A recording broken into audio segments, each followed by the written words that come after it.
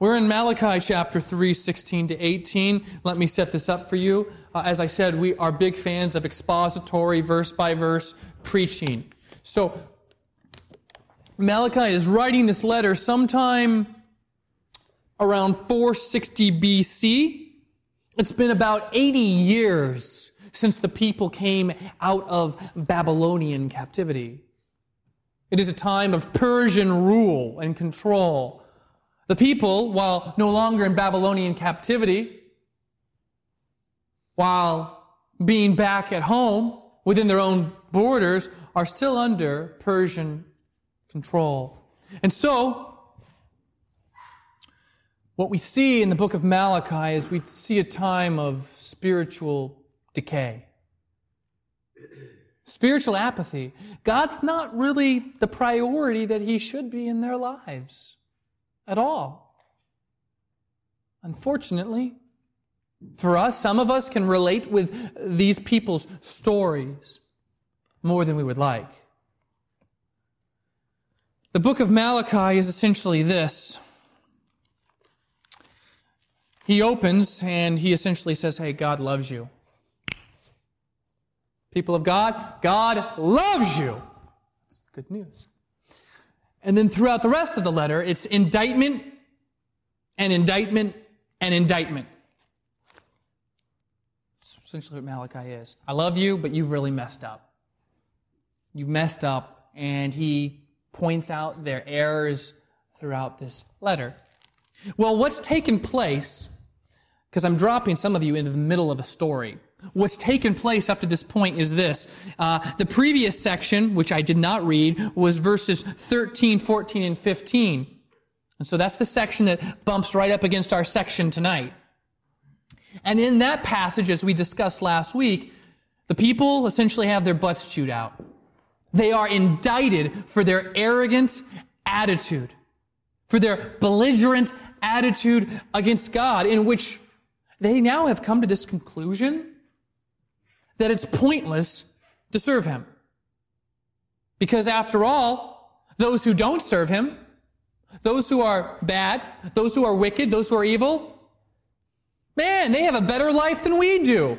And we are serving Him. Of course, serving Him, I'll put in little air quotes, because for them, they're just going through the motions. They're just checking the boxes. It's not a heart of worship.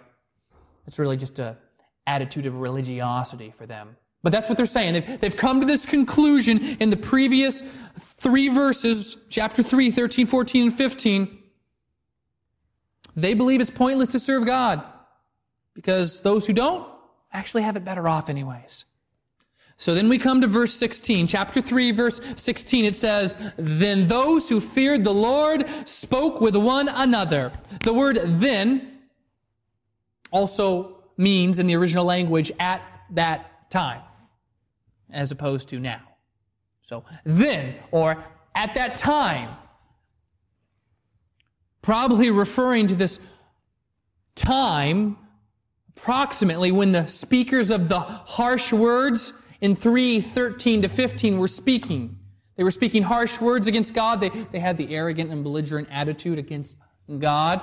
So he says, then, or at that time, when those guys who were arrogant and belligerent against God, when they were saying all that garbage against the Lord, at that time, there is another fraction. And they are not speaking harsh words against God. They are, it says, speaking with one another. And he describes them as they fear the Lord. Then those who feared the Lord spoke with one another. There is another group other than the arrogant and the belligerent that were speaking harsh words against God. And this group, the distinction is that this group fears God. This group honors God. This group loves God.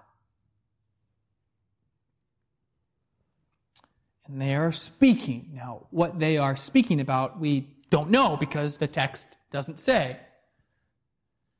And yet, perhaps we could imagine what those conversations might have looked like, might have sounded like. Perhaps it was conversations encouraging one another to repent, given the storyline here. I don't know. I'm just speculating. So take a little trip with me. Perhaps they're encouraging these conversations are conversations of repentance, which in a practical way, sometimes we have these conversations. You say, no, we don't. We don't judge people. God doesn't, we don't confront people on sin issues or anything like that. Well, have you not heard what Solomon, the wisest man who ever lived, said? He says, better are wounds from a friend than kisses from an enemy. To make sure we read our Bibles. But perhaps they're conversations of repentance, where they're sitting down with each other and saying, dude, you say you love God, but I'm looking at your life, and for someone who says they love God, you are doing things or saying things or maybe not doing things that you should or should not do as a follower of God. And I'm concerned because I used to have that same disposition of sorts. And I'm worried about you. And if this is the case, then buddy, I love you, but you need to repent. I'm speculating, of course. Perhaps they were conversations of encouragement to one another. Perhaps these individuals struggled maybe with issues that Malachi had even confronted them on and they repented of. Maybe they struggled with some of those things like some of us sometimes do. For many of us, there are things in our former life before we came to know Jesus that we really wish we had done. Some of us, there's things in our life since we have met Jesus that we have done that we're not very proud of. And so I speculate that perhaps some of these conversations were conversations of encouragement, where some of the individuals, maybe they still struggled with the shame or the guilt of what they had or had not done. I think in a very practical way, this could be very applicable. Like I said, I'm speculating. I know it doesn't say for sure what they said. I understand that. I know many people struggle with this, though. And Satan uses this as avenues to attack us. You really think God's going to love you? You know what you did. You know what you did there or there. You know what you looked at. You know what you said. You know how you didn't step up to the plate. You know, whatever it is. And he attacks you. You think God's going to love you? You think God's going to forgive you? Ever? Or you think someone else is? Do you think they're going to accept you and love you? Let me just say this, because I think so often we really diminish the atonement. By atonement, it's a fancy word for what Christ did on the cross for us. Okay? Fancy word, atonement. We like big fancy words here.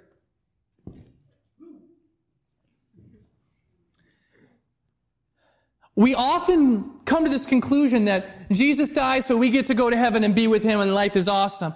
And then we just leave it at that. I would tell you that Jesus didn't just die so you can go to heaven. Jesus also died for perhaps the shame, guilt that you battle with on a daily, if not weekly basis. He did. He did. His blood covered those things. Maybe those things that still haunt you. You still regret doing. You messed up really big in this area of your life. He didn't just die so you go to heaven. He also died to take that shame. So how do you know? Romans 8:1 tells me as much. There is therefore now no condemnation for those who are in Christ Jesus. That is good news for us. It's really good news, guys. For those of us who battle with sin, for those of us who are haunted by the lost battles that we've had with sin, the text doesn't record the speech that these God-fearing people were having. I'm just speculating, knowing that throughout the context of this story, the people in general were messing up a whole lot. And we don't know, the text doesn't tell us whether or not this remnant of people were people who repented before God because of issues that Malachi had preached, and he preaches and then they repent, or if they were protected by sin, protected from temptation by God. Like the example in 1 Kings 19:18, where there were 7,000 whom God had reserved. He reserved for himself who had not bowed the knee to the false god Baal. The Canaanite god of the storm, or perhaps protected and reserved, like Paul says in Romans 11:4-5, a remnant chosen by grace. Whether they fall into that category or whether they fall in the category where Malachi had preached and they repented and now they are, as Malachi records in 3:16, then those who feared the Lord spoke with one another. And it says, the Lord paid attention and he heard them, and a book of remembrance was written before him of those who feared the Lord and esteemed his name. So God has heard what they've said. He's evaluated what they've said, and then he's had it recorded in a book of remembrance, it said. And the point of this book of remembrance is that God has instructed that it be made, of the righteous speech of those who feared and honored him, so that on that future day, a day that has not yet arrived, that they will be rewarded. Now, the extent to which this is a figurative description is difficult to tell. It is at the very least, it is a way of affirming that God not only knows, but God also remembers and acts to reward the past actions of those who fear, honor, and love him. I will point out that the fact that a heavenly record of some sort is referred to several times elsewhere within the Bible, like Psalms 56:8, Isaiah 65:6, Jeremiah 22:30, the fact that such a heavenly record is mentioned in other places suggests that this is perhaps more than just a metaphor that's being used. The Bible mentions several different kinds of heavenly records.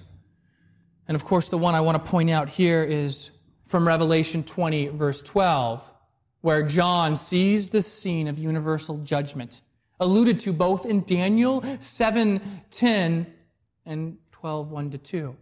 Let me read this description to you. It's chilling. It comes from Revelation 20:12. The dead. There's a scene right there. The dead, great and small, standing before the throne. They're standing there before the throne of God. And books were opened. More than just one book, it says. Another book was opened, which is the book of life. The dead were judged according to what they had done, as recorded in the books. There are apparently different sets of books. And here we see divine sovereignty meet head to head with human responsibility within this verse. There is a book of divine decrees, but there also is a book of human deeds. Malachi, his is a book of remembrance, not a book of decrees. His is a book of remembrance. And yet, on the other hand, there is record of the deeds, not just of the righteous, but also of the wicked. The judgment will be handed out to the wicked. There is a book that records the actions of the wicked, and judgment will be handed out to them. And there is also one that records the righteous acts of those who love, serve, and honor God. Also see 2 Corinthians 5:10. Now that is to a certain point the point here. It's a way for God to affirm that not only does he know everything, but that he also remembers and he also acts to reward the past actions of those who fear him, those who love him, those who honor him. And you may recall in chapter 3, 13 to 15, some of the people were making allegations and saying that he didn't do this. They said things like, it's in vain to serve God. There's no profit. There's nothing to be had. We don't get anything from it. Like, what's the profit of our keeping his charge? And so God, through Malachi, is confronting their allegations in the previous section right now. And I think it also poses another question for us. Is which set of books do you want to find your name or your story in?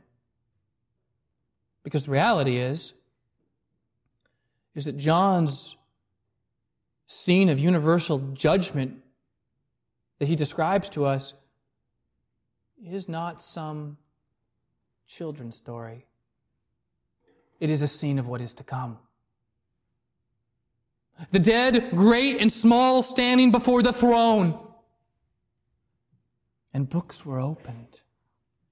Another book was opened, which is the book of life. The dead were judged according to what they had done, as recorded in the books.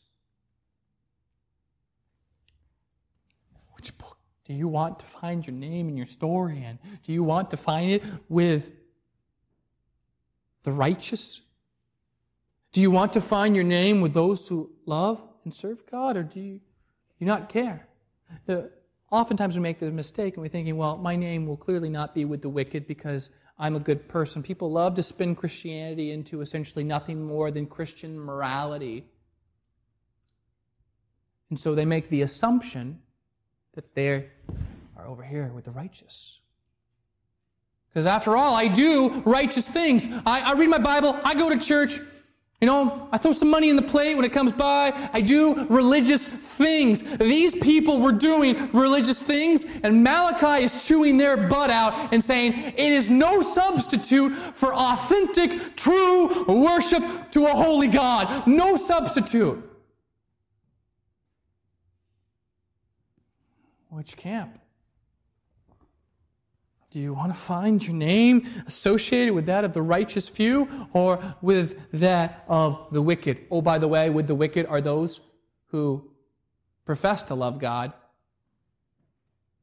but they only serve God based on what they can get from God. Much like how we may approach an ATM machine. I think I used this illustration last week. That's why they were saying last week, what does it profit us to serve God?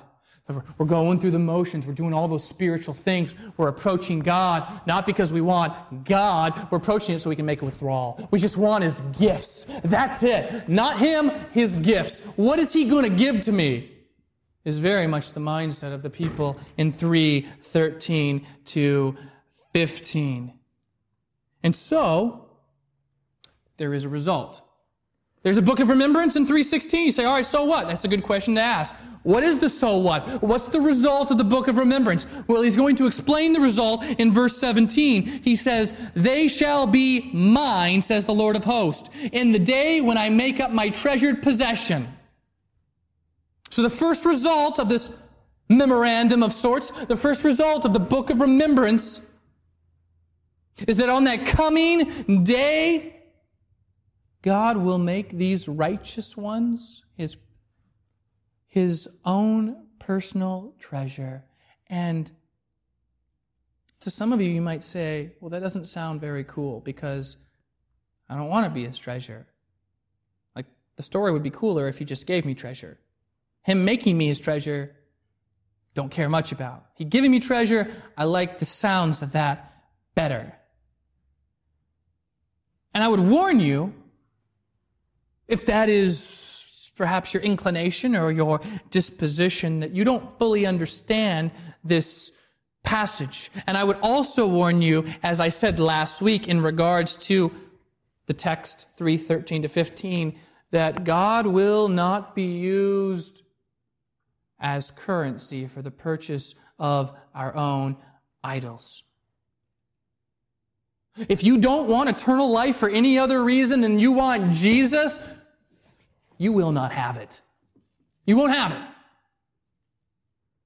If all you do is you just want eternal life so you don't go to hell, or I just want eternal life so I can hang out with my friends, if all you do, if you only want eternal life and you don't want it for any other reason than you want Jesus,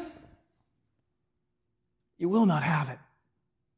As John 17:3 says, and this is eternal life, that they may know you, the only true God, and Jesus Christ, whom you have sent.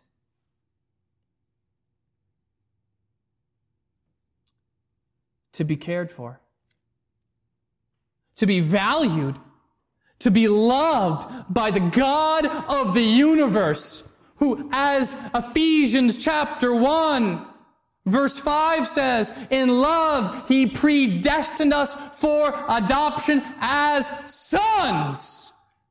Like before there was a universe, he had you in mind. He said, I love you. I care for you.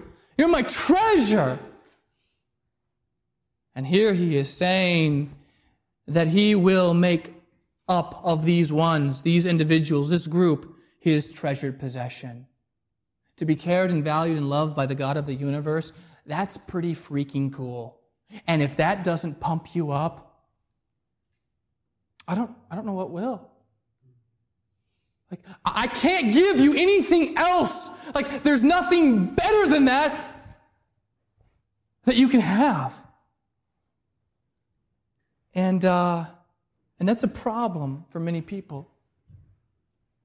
That's a problem for a lot of Christians. American Christianity, in many regards, really messed up in this way. And this is a problem. It doesn't have to be, but it can be a problem. I tell people all the time, like, my deepest desire is that you find your happiness and your joy and your satisfaction and your contentment in Jesus. And the world is constantly telling you to find your joy, find your happiness, find your satisfaction, find your contentment in that relationship or that job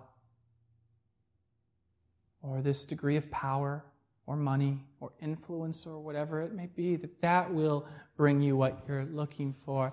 And the problem with the world is that their desires to be happy are too weak. Not too strong, they're too weak. They are, as C.S. Lewis says, they're like kids. They're just sitting there in the ghetto, making mud pies. Some of you have heard this illustration before. It's such a beautiful illustration. There they are. They're in the ghetto. That's the world. And they're just making the mud pies. And they have no idea what it means to take a holiday out at sea. You say, why would you sit there in the mud, playing in the mud, when you could be on a cruise? Because they are far too easily pleased. And it gets so much better when you see Jesus not as Sunday school answers, not as facts that you know, like God loves you, John 3:16, but when you see Jesus, when you begin to see him as better than anything else. This is a problem sometimes. Growing up, I hear, read your Bible. Why? You're supposed to. Go to church. Why? You're supposed to. Do this. Pray. Why? You're supposed to. And everything was just about duty. You're a Christian. You have a duty. You just do these things. Instead of saying, I want to read my Bible because I want to get to know this guy named Jesus better because he's exciting and he's breathtaking. He's magnificent and he's awesome. And have you met my friend Jesus? Because I want you to meet him. Do you see him that way? Or for you, is it just about checking the box and going through these motions and I serve because I'm just trying to do that. I'm trying to just serve. Let me make it real clear here. Let me be really clear here. I don't want to confuse you or you to misunderstand me. The Bible makes it clear from the start that this privileged position as God's treasured possession, that there are conditions. So I'm not throwing human responsibility to the wind, letting it blow away. There are conditions, and the conditions are obedience. Just perhaps you grow up and Mom and Dad say, all right, little Joey, you make your bed, you do your chores, you get your allowance. You don't do those things, you don't get your allowance. There are conditions of obedience that are involved here. And yet, I say that, and also please don't confuse that I am arguing from some sort of works-based system in which you can earn your right standing with God. The Bible doesn't teach that. Ephesians 2:8-9 hammers that through pretty clearly, that we are saved by grace alone, through faith alone, in the person of Jesus Christ alone. And that true faith involves repentance. That's the message of the gospel. It's very different from pretty much any other religion. Different from any other religion in that regards, where it says you do good things to try to earn that right standing with the Creator or the divine being or whatever it is. The message of the gospel, come on, you know exactly what I can say. You can probably quote it right now. The message of the gospel is that you suck. Okay? The message of the gospel is that you are so filthy, so ugly, so sinful that you can't remedy your situation. You can't just scrub yourself and make yourself clean. You cannot do that. But there is one who can do that. And his name is Jesus. And he's pretty awesome. He's pretty great. He lived the life we could not live. He died the death we should have died. He paid the price we could not afford to pay. So there is this mysterious aspect of God making his people his privileged treasure, his own possession, and yet human responsibility that is involved here. As the Apostle Paul explains, not all who are descended from Israel are Israel. Romans 9:6. So on this eschatological day, this future day, it hasn't come yet, it will be true Israel, the righteous remnant, who will be the Lord's own treasured possession. And yet it's not a false statement to say that God loves you. For any hearing my voice in here or listening online to this message, to say God loves you and is calling you to himself, to place your faith in him as the only one who can save you, to bow to his lordship, to repent of your sins, to turn, because he is coming. Scripture uses lots of imagery for his coming. He is coming like a shepherd to claim his lost sheep, and like a bridegroom coming for his bride. God will come again, and he will claim his people who are prepared to meet him. Are you prepared to meet him? Like right now? I do not make the assumption, even if every single person here said, I am a Christian, I do not make the assumption that every single person in here is prepared to meet him. And of course, I base that on texts like Matthew 7 and Luke 6. That many people who think that they're prepared to meet him, I say, Jesus! And he says, why do you call me Lord? Why do you call me Lord as if you know me? Away from me, I never knew you. Many people will one day be absolutely shocked as they are cast away into hell for all of eternity. I'm sure they knew facts about God. They knew all the memorized answers, the Sunday school things, but that's it. Like when they looked at God, when they looked at the cross, it's just information. Good information, but that's it. There's nothing more than that. Nothing life-changing, nothing beautiful, nothing satisfying, nothing wowing, you might say.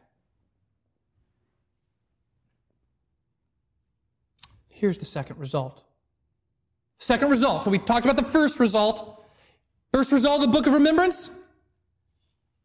He's going to make them his special treasured possession. Remember, I said that should pump you up. Good news. Second result, he's going to spare. He's going, what does it say? Verse 17, and I will spare them as a man spares his son who serves him. They will be spared. The point here is this. In Malachi is that God's destructive judgment, it's coming. It's on the way. It will not be total. It will not be merciless. It will not be indiscriminate, because God will spare those who fear him, who love him, who honor him.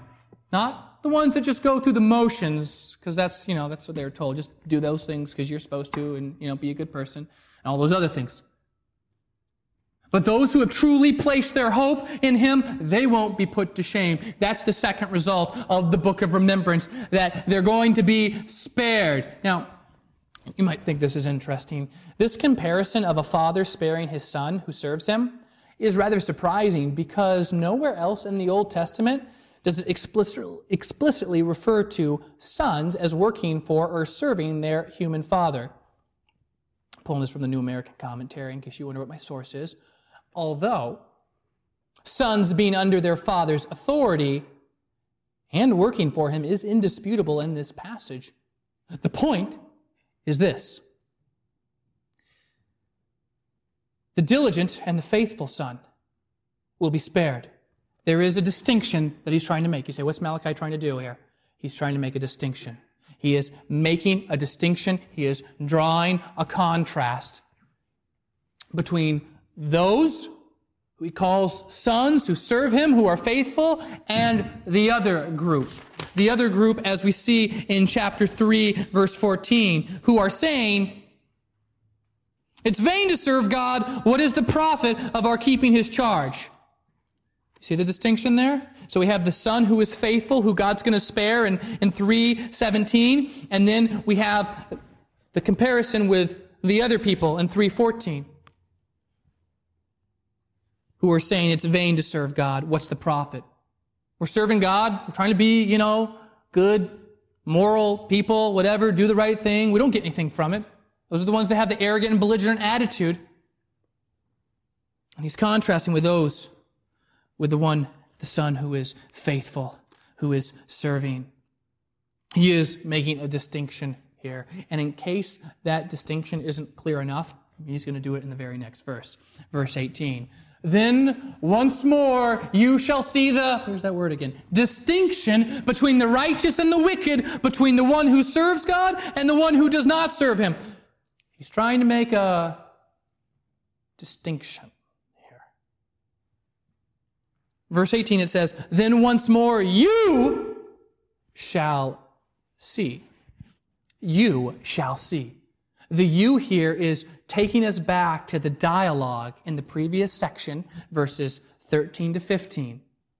The dialogue of the harsh speakers, the ones who are really arrogant and just being nasty toward God.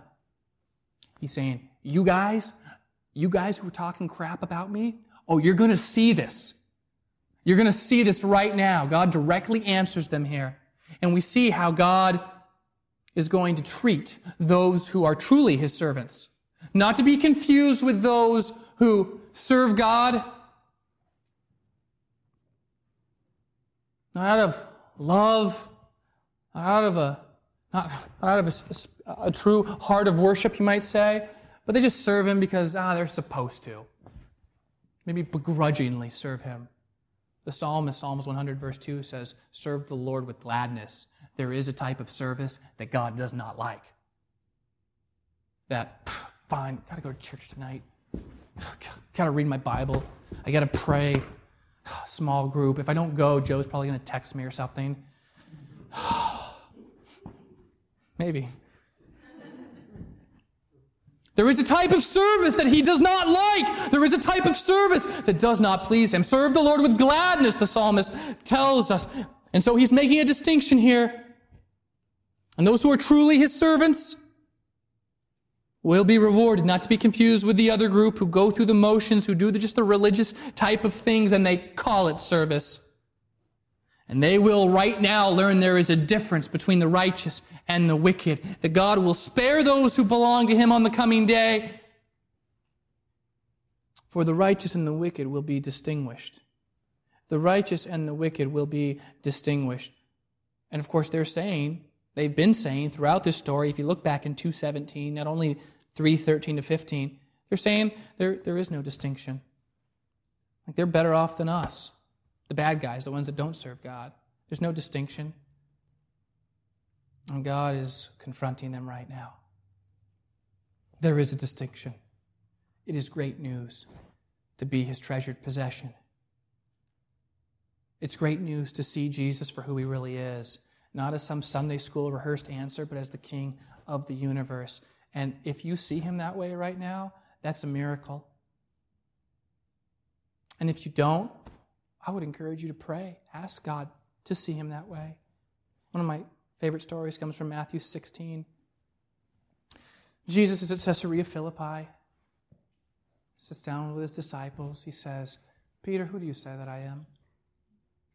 Well, Lord, some say that you're Elijah, and some... No, Peter, hold on. Who do you say that I am? Well, Lord, some say that you're... He cuts him off. Peter, who do you say that I am? You're the Messiah. You're the Christ. And he responds with, Blessed are you, Simon Bar-Jonah, for flesh and blood has not revealed this to you, but our Father who is in heaven. If that's how you see Jesus, that is a miracle.